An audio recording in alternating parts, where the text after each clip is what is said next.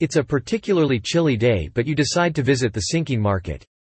During your walk, you notice a homeless inox on the side of a merchant stall. He's visibly smaller and frailer than most inox you've seen, and is wrapped in a torn blanket. The inox shakes a tin can in your direction and looks up to you with pleading eyes. Option A. Drop a few coins in his tin. Option B. Grab his tin and run, surely he wouldn't be able to catch up to you.